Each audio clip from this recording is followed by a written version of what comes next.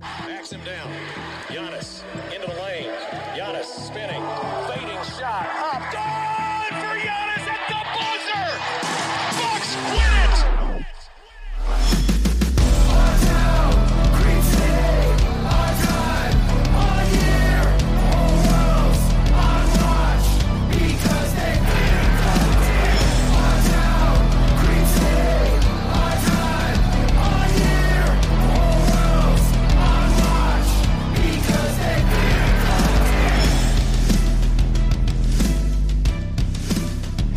Welcome to Locked On Bucks. I am your host, Kane Pittman, here with the founder of BrewHoop.com and longtime voice of the podcast, Frank Madden, as the Bucks take a little bit of time to get warmed up tonight in Toronto, but a big second half leads them to a 108-97 win.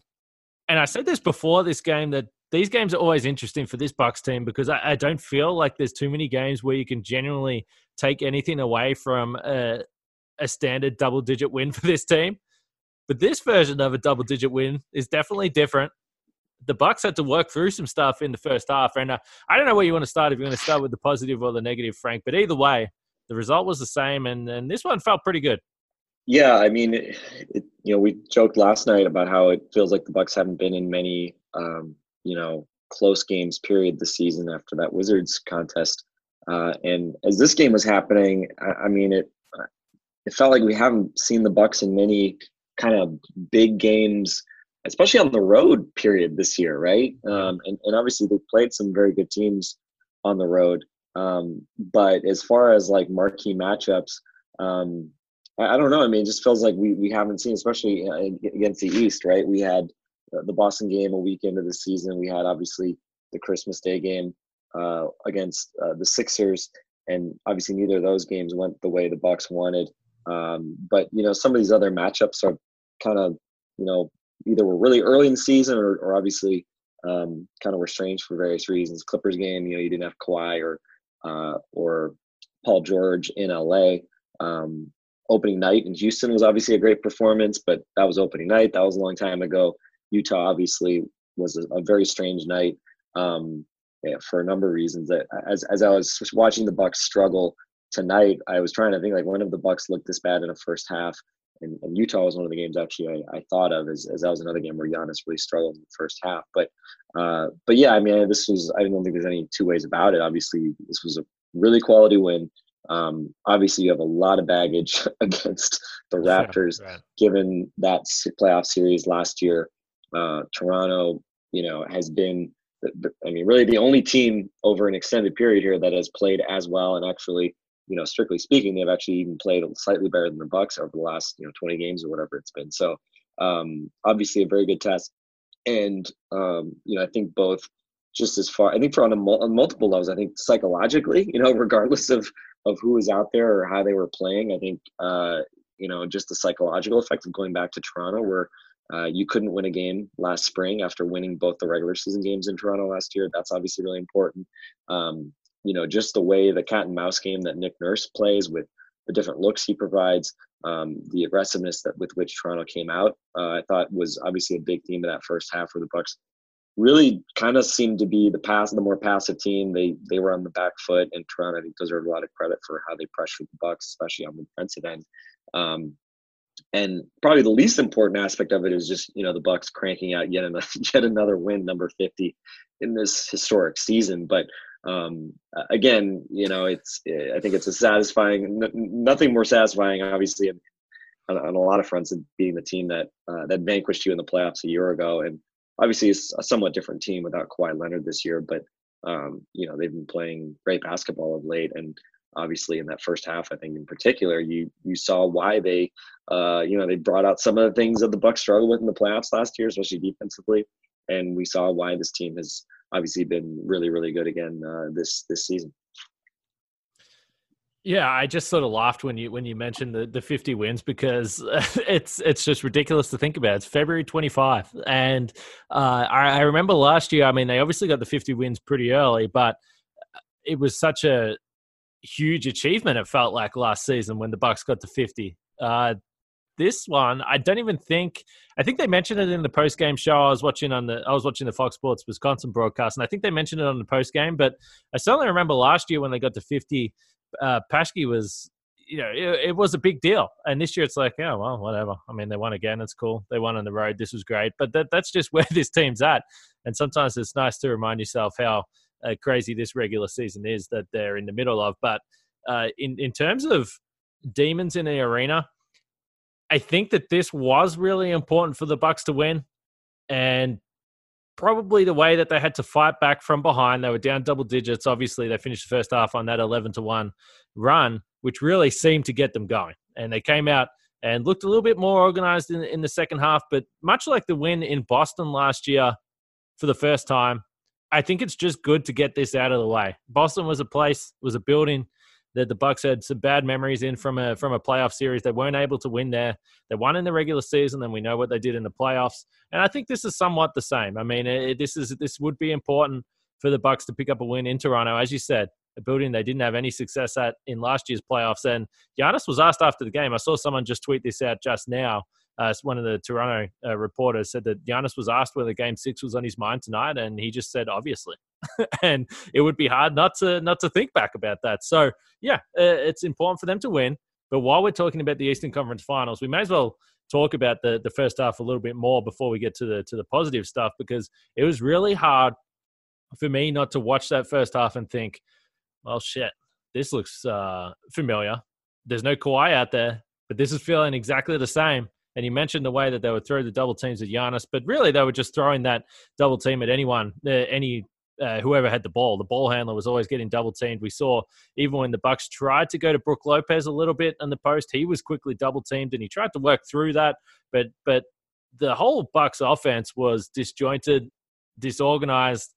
They looked really rattled, and there was possession after possession after possession where the Bucks weren't able to get a shot up. It felt like they were struggling to beat the shot clock every single time. And there was multiple possessions where Giannis might have the ball and he'd be dribbling, then just dish it off to someone. There was a really bad shot clock violation with Pat Connaughton in the right corner where multiple guys just had the ball and said, well, I don't really know what to do with this, so I'm not going to make this my problem. I'm going to give it to you.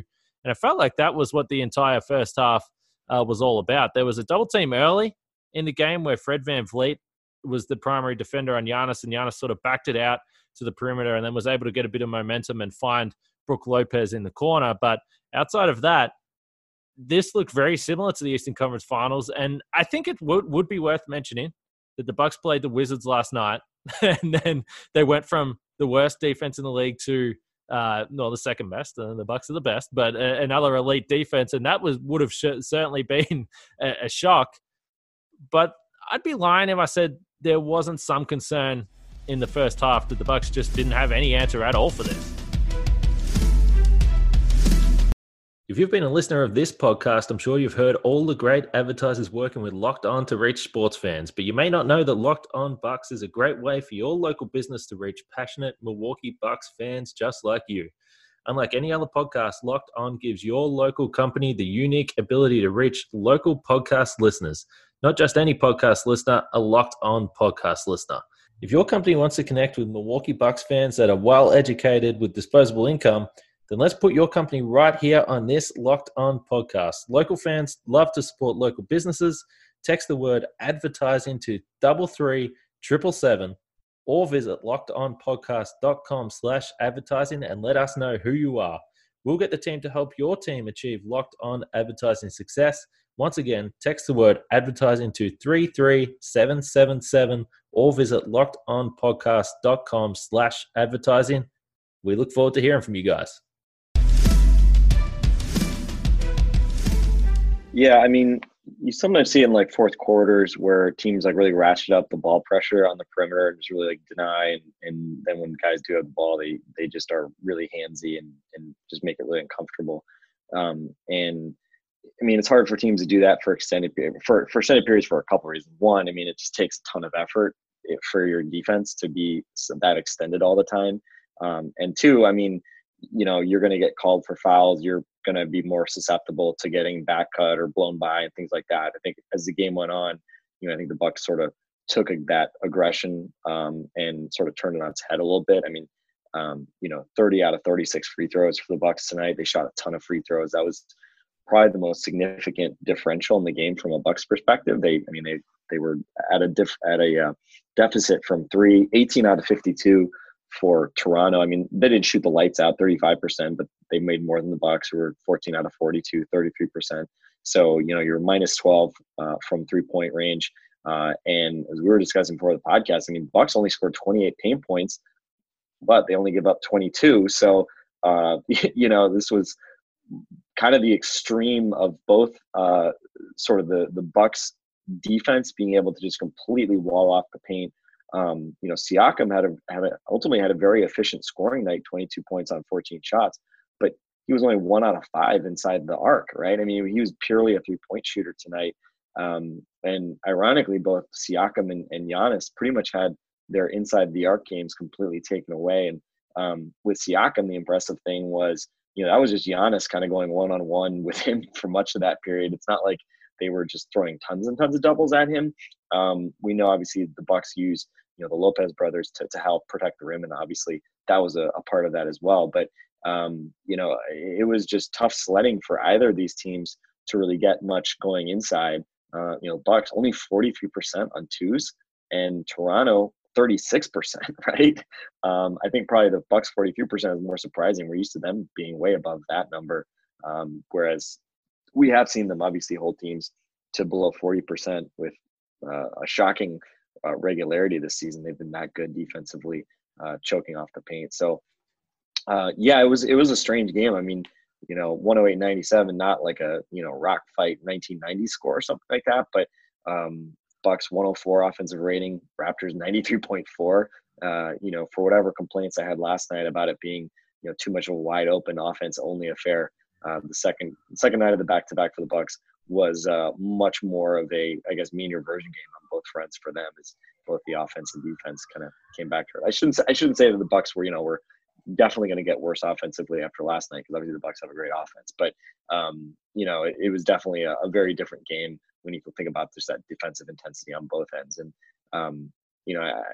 credit to the Raptors for being disruptive and throwing different looks, and that's kind of what they do. But you certainly want to give the Bucks a ton of credit too for being patient. I mean, I think they were probably, to me, that was part of the challenges. I just thought they were probably too patient feeling the game out in the first, let's say, 18 minutes or so, or 20 minutes.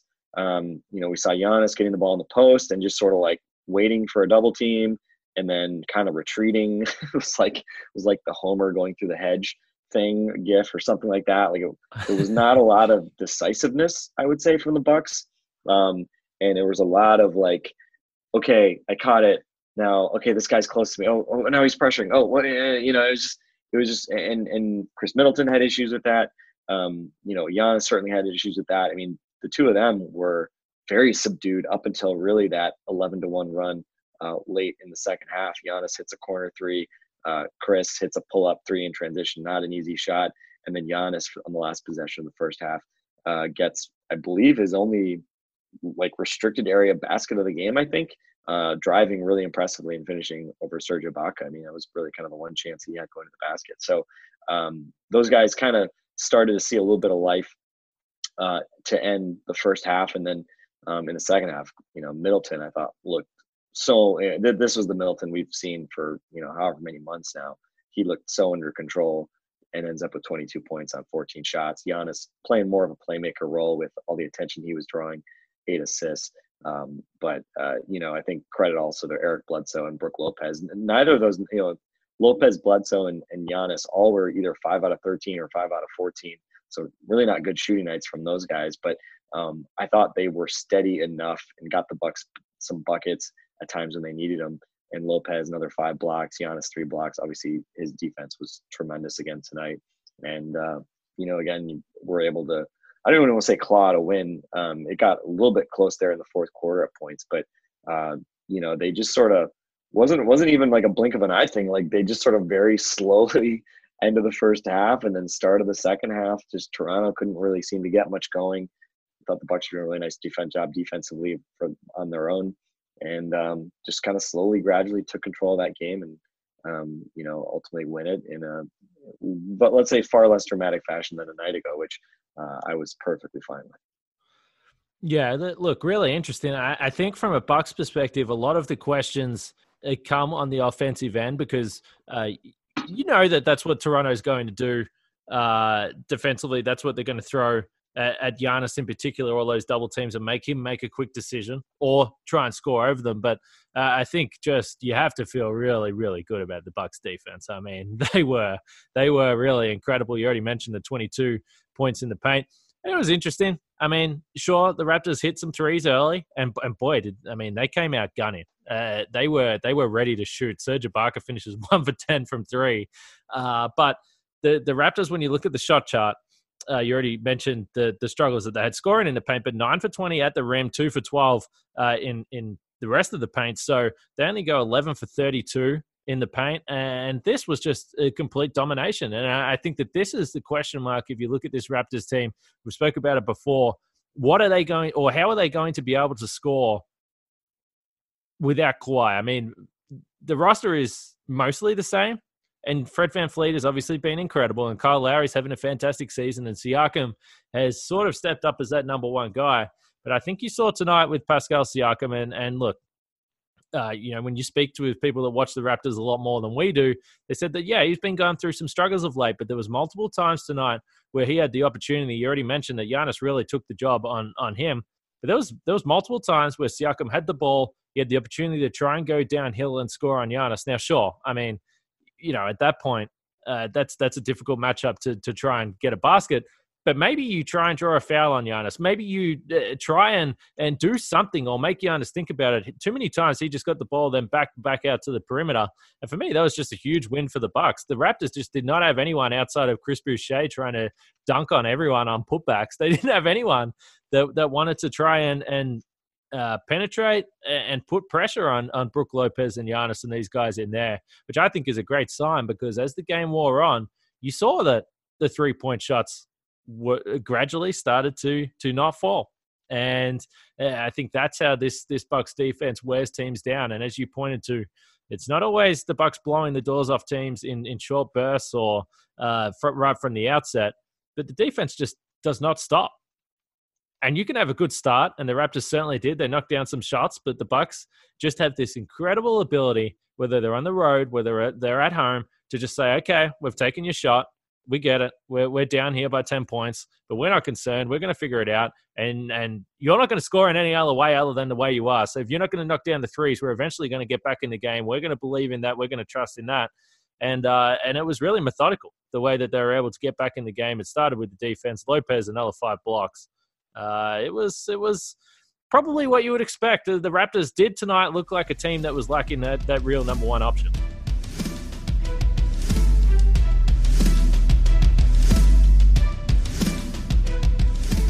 Yeah, that was kind of the big thing that I kind of was going through my head as I was watching, especially that second half.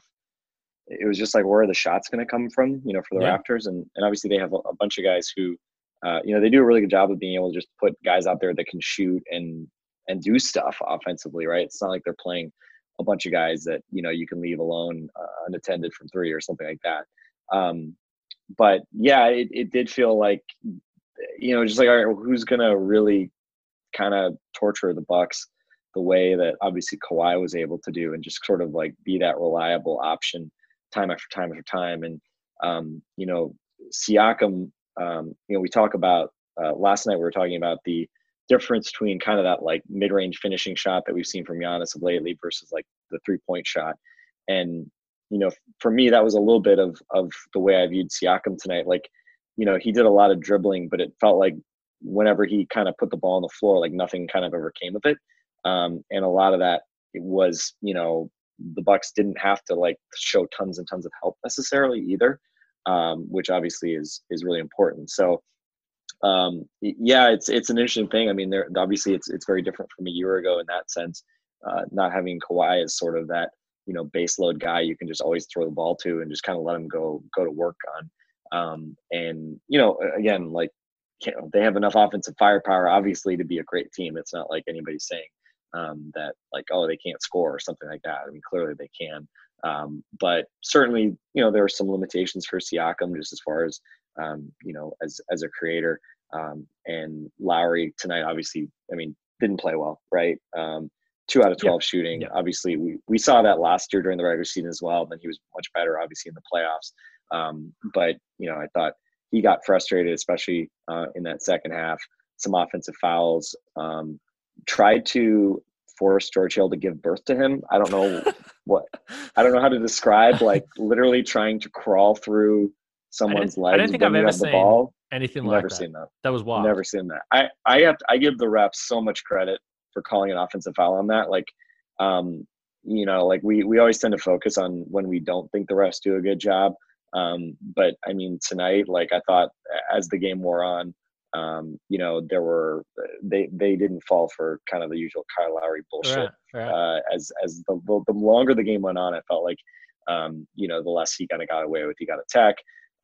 He had a couple of offensive fouls, including that one, which was just bizarre. I mean, I wouldn't have been shocked if that had been called a foul on George Hill, just because literally I don't know. I've never seen that. And like a ref could have been just like, wait a minute, a defensive player ended up like on the back of an offensive player. So typically that's a foul, but I've also never seen a guy like literally decide to try to burrow under him while that What was he going to do with the ball? I didn't even know like what the end goal of that plan was. Like, what was he planning on doing? No. Like dribbling from his knees, and then I don't know. I mean, it was incredible. Well, that's the thing. I mean, Lowry, for obviously complain about him as much as we might, but he knows what he's doing most of the time, and he's not necessarily trying to make a basketball play or get a shot up. When he's trying to draw some of these fouls, he's trying to force the referees obviously into a position where they have to call a foul on the defensive player. And I guess he just got low and just decided, I'm just going to flop myself in between George Hill's legs. And thankfully they didn't go for it. But strange days seeing that play. But I thought just because I'm seeing it in the box score, I thought in those kind of middle periods, I thought one of the things, a couple of guys I'd want to highlight from the bench. Dante DiVincenzo, 1 out of 6 tonight, 5 points. Obviously not great, but 7 rebounds, 3 offensive, 3 assists, 2 steals. I mean, he created, multiple chance possessions on a number of occasions in ways that were just, I think, very deflating for the Raptors and the crowd. I mean, when a 6'4" white guy is out there just jumping over everybody and grabbing offensive rebounds and creating second chances. I mean, obviously that's very frustrating. And I thought, again, it's those little things, right, that allow him to be effective even when sometimes he's not shooting the ball well. So big credit to him. And then Marvin Williams, I mean, 16 minutes, 9 points, 3 out of 6 from 3, 5 rebounds and assists, 2 steals. Did have 4 personals, so I mean, okay, maybe less of that, but Toronto was, I think, the first team I really kind of talked a lot about last year during the regular season. I just remember, Siakam. I think Siakam had that one huge game against the Bucks, and just when Ersan was out there against him, again, it's just like you can't put Ersan on Siakam. Like he's just gonna, take him to task. He's just gonna use him up all day. Again, that's not why the Bucks lost their playoff series or something like that because of Ersan.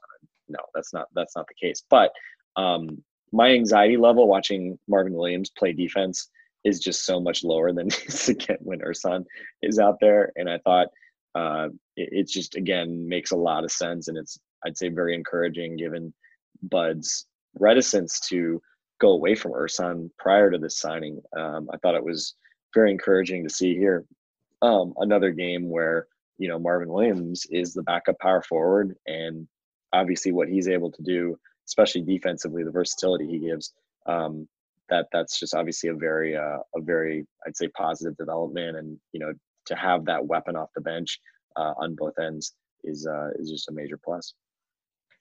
Yeah, no question. The fact that, as you sort of pointed to, the fact that Bud so quickly has said, all right, like I can probably accept this. Ersan, I love you, but if I was going to replace you, I definitely wasn't going to replace you with a young player like DJ Wilson, but Marvin Williams, drafted in 2005. I can respect him. I'm gonna put him out there. But yeah, I mean that stretch particularly towards the end of the third quarter, where there was a couple of possessions where Siakam just couldn't really get by Marvin. And I don't know whether that should be more of a knock on Siakam rather than Marvin Williams, but yeah, he's just more versatile. He's able to move his feet a lot quicker than Ersan. And then we saw tonight, finally, the three ball went down. He was getting some good looks over the last couple of games, but we saw him, particularly from the corners tonight, able to knock those down, hit 3 threes. He had a real big influence on the game when the Bucks were making their move, which was nice to see. I feel like maybe Eric Bledsoe deserves a mention as well because, you know, early in this game, particularly the first quarter, I think he had 9 points in the first quarter and, you know, wasn't always in control, but Bledsoe was being aggressive and he wasn't shying away from attacking in a matchup in a building that didn't treat him well going back to May. And much the same as when we saw him play pretty well against Boston last year. I keep going back to that. But I just think that takes some sort of mental strength to be able to go back in there and say, listen, this was not a fun place for me to play out in May. Things did not go well. This is where the season ended. And I thought his contribution was pretty good. He finished with 17 points, 7 rebounds, 4 assists, a steal and a block as well. 2 for 6 from 3. You know, just 5 for 14, as you sort of pointed to. So not the most efficient night, but he was really aggressively seeking contact going to the rim. And I think when the Bucks were struggling at their most in the first half, it didn't always work out. But I like the fact that he was just like, well, nothing's really working right now. I'm going to use my size and my strength to just like throw my body into someone and try and get to the free throw line. And he got there a couple of times. There was a couple of other possessions where he was sort of arguing with the officials, thinking he should have got a call. But I always say this, if you can get a big performance from Eric Bledsoe against a good team, I think it bodes well for the future. So I thought he was pretty good. But the other interesting thing for me, and you can go back to Bledsoe if you want, but the other interesting thing I think to talk about was Giannis shooting a couple of corner threes in this one. Because he just does not go to the corners, mostly because he's never standing in the corners. But when he gets those catch and shoot opportunities, which are very rare, tonight he knocked down a couple and one big one. I mean, the Raptors, you know, would have taken a miracle comeback with a couple minutes left. They were down at, I think, 8 or 9 points at the time. But Giannis hits the 3 from the left corner. And this season total, he'd only hit 2 threes on the season. So coming into tonight, just 2 3-point makes, both from the left. Coincidentally, both his threes from the corner tonight were from the left. So now he's got a total of 4 threes from the corner this season. None on the right, but 73 from above the break. Last season, he only hit 2 from the corners as well. So this is just not a shot that he uses. But hey, if you're going to be able to get other guys handling the ball, whether it's George Hill like it was at this time, whether you're looking to run maybe a Middleton, Brook Lopez pick and roll, and Giannis is in the corner and you're going to attract this attention and he's going to be open for 3, shoot it, knock it down. And he did that tonight in a pressure situation. I thought that was nice to see. Yeah, I mean, if you had told me before the game that Giannis would go 7 out of 8 from the foul line and 2 out of 4 from 3, I would have said, oh man, Giannis is really putting together a big night. So bizarro Giannis in that regard. Yeah. But I mean, this is, I mean, I think we saw multiple examples tonight of, you know, these types of games underscore like why you want to have different ways of hurting the other team. Obviously, free throws goes without saying. He sucked from the foul line against the Raptors in the playoffs last year. Big to do it there in that building.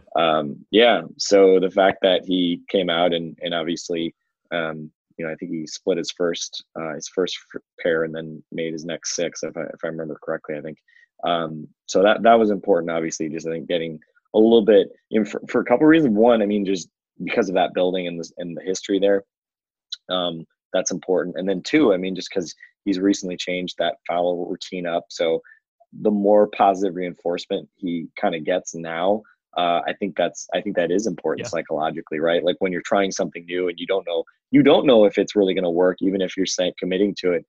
Obviously, it's positive to see it working and feeling like, you know, you have justifiable confidence in it. So that was important. And then, yeah, I mean, we mentioned, I mean, the 3-ball had not really been going for him as much lately. And so for him to have now a couple games in a row where he hits, 2 threes, and obviously tonight they were big, you know, they were losing in the first half when he knocks down that corner 3. and they needed, they really could have used him to hit that three when he did in the fourth quarter, just to kind of keep Toronto at arm's length. And then obviously for him, just having a struggle getting really quality shots inside. So, I thought it was encouraging. We did see him again being able to go to the mid-range a little bit. I thought his first couple, he looked a little bit maybe trigger happy.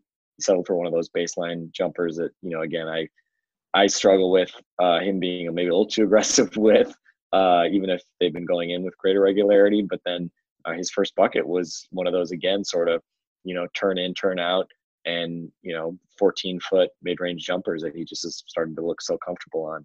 So, we saw another couple of those tonight. I think, two mid-rangers, that layup on Ibaka, and then 2 threes.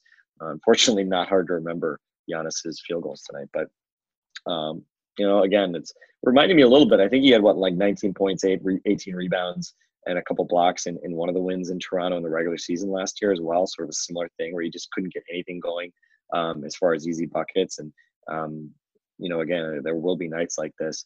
And unfortunately for me, being a Giannis stat monger, he dropped below 30 points per game last night. He was down to 29.9. I'm guessing he's probably like 29.7 or something like that at this point. So that this may be the last that we've seen of 30-point per game Giannis, which just for purely statistical milestones, I thought would have been really awesome to see. But his scoring tends to trail off as seasons go. So we'll be interested to see where he finishes up. But if I had to put money on, I'm guessing Giannis probably doesn't end up at that 30-point plateau. But either way, obviously tonight you had other guys doing enough, and obviously the defense was tremendous. And you did not need the monster scoring night from Giannis the way you do on many other nights. So I guess before we wrap this up, I think that, as we did the other night when the Bucks beat the Sixers, we mentioned that Ben Simmons obviously only played the 4 minutes. And tonight, I think it's certainly worth noting that Marc Gasol and Norman Powell, he's been a buck killer over the years. So both of those guys didn't play. Two, guys that are well and truly entrenched in the rotation. And maybe at the guard spots, it's more telling for this team. Because that's the interesting thing when you look at the Raptors right now compared to last year. Obviously, you had Kawhi in there. They play that really, really small backcourt with Lowry and Fred VanVleet. So, I think that they clearly miss those guys. And having Gasol in there and being able to swap out Ibaka and Marc Gasol, I think makes a difference. Because, one of the things I noticed tonight with Brook Lopez, who got up more shots than he normally would, 5 for 13, 2 for 6 from 3 though. So he finished, 3 for 7 from 2-point range, got to the foul line a couple of times. And like I sort of pointed to at the start of the podcast, they looked like they were going to him and saying, well, okay, well, if Ibaka's not on the floor, then you really don't have anyone that's even close to as big as Brook Lopez on the floor. They tried to use that. So I think that would change.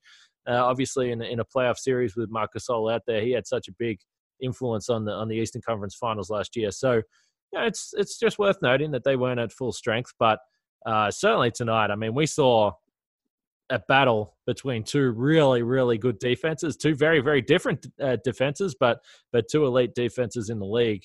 And to have a Bucks win where they shoot less than 40% from the field, 33% from three, I think that you got to take that. And again, it's another nod to the fact that while this team can be pretty dynamic offensively, having that ability to just be so elite and somehow have got better defensively than they were as the number one team in the league last year, that in itself is going to win you games and maybe win you some playoff games. Because certainly tonight at times, this felt like the intensity of a playoff game. Yeah, it was certainly the crowd too, right? In that first half, they're crazy. Yeah, when the Bucks were struggling and it was getting sloppy, right? I think you obviously just sort of look at it as ultimately I think it's a good test. And even if this didn't give us kind of like the super dramatic fourth quarter, again, you just start thinking about these games in the context of an overall season. I think it's obviously important in a season where you've faced very little adversity in terms of on the court challenges.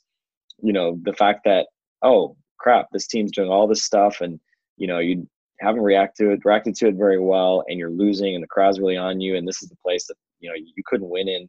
You couldn't win there to save your playoff lives a year ago. I mean, it's character building, right? I think shows a good response from the Bucks. And even if the offense never really got cooking, the defense again, it's like, I mean, that's what I love about basketball. That's what I love about, the fact that the Bucks have such a stout defense. The defense, again, there's gonna be nights where teams hit 3-pointers, but it's not like the Bucks effort on defense ever has to go into a slump, right? Like as every coach will tell you, that's the side of the ball where, again, you control it, and you can obviously dictate a lot of your success night to night just with your effort and your discipline, and obviously just the talent you have. And right now, obviously, the Bucks have a great combination of all those things. And I don't think I mentioned anything about when you were talking about Bledsoe earlier, but he won the matchup with Kyle Lowry during the regular season last year as well. Lowry had like a crazy Lowry didn't make a shot, right, for 2 games or something like that. Yeah, he something had a crazy like game, that, right? Yeah.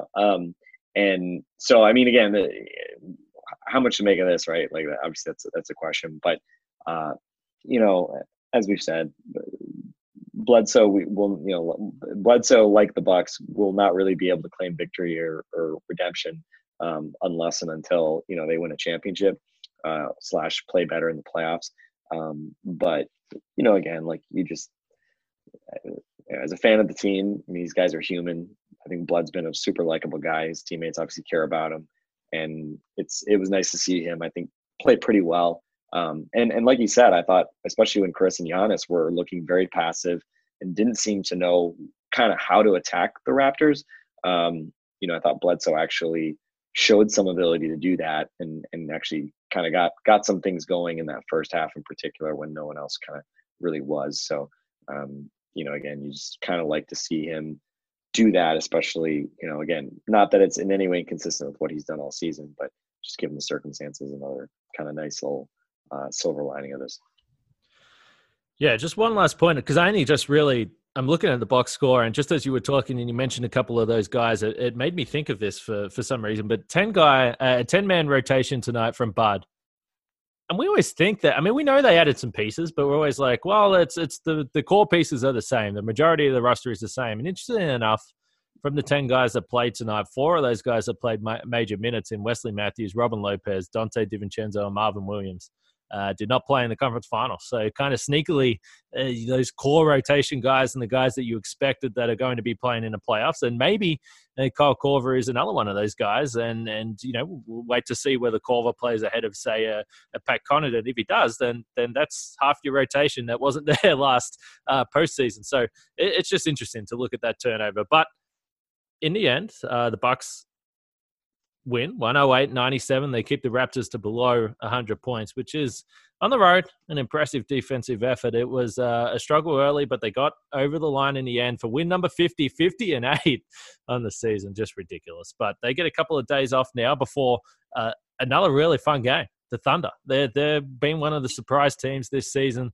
definitely headed for the playoffs, and probably going to give some teams a damn tough first-round series. And I almost wouldn't rule them out in one of those early round series. They're playing out of their minds at the moment, particularly Chris Paul. So that's going to be fun on Friday night back at Fiserv Forum. But Frank, we got through the first couple of difficult games. Sixers and Raptors, the Bucks have stood up after a bit of a challenge. So that's been fun. So we will leave it there for now. For Frank and myself, Kane Pittman, we'll speak to you guys next time.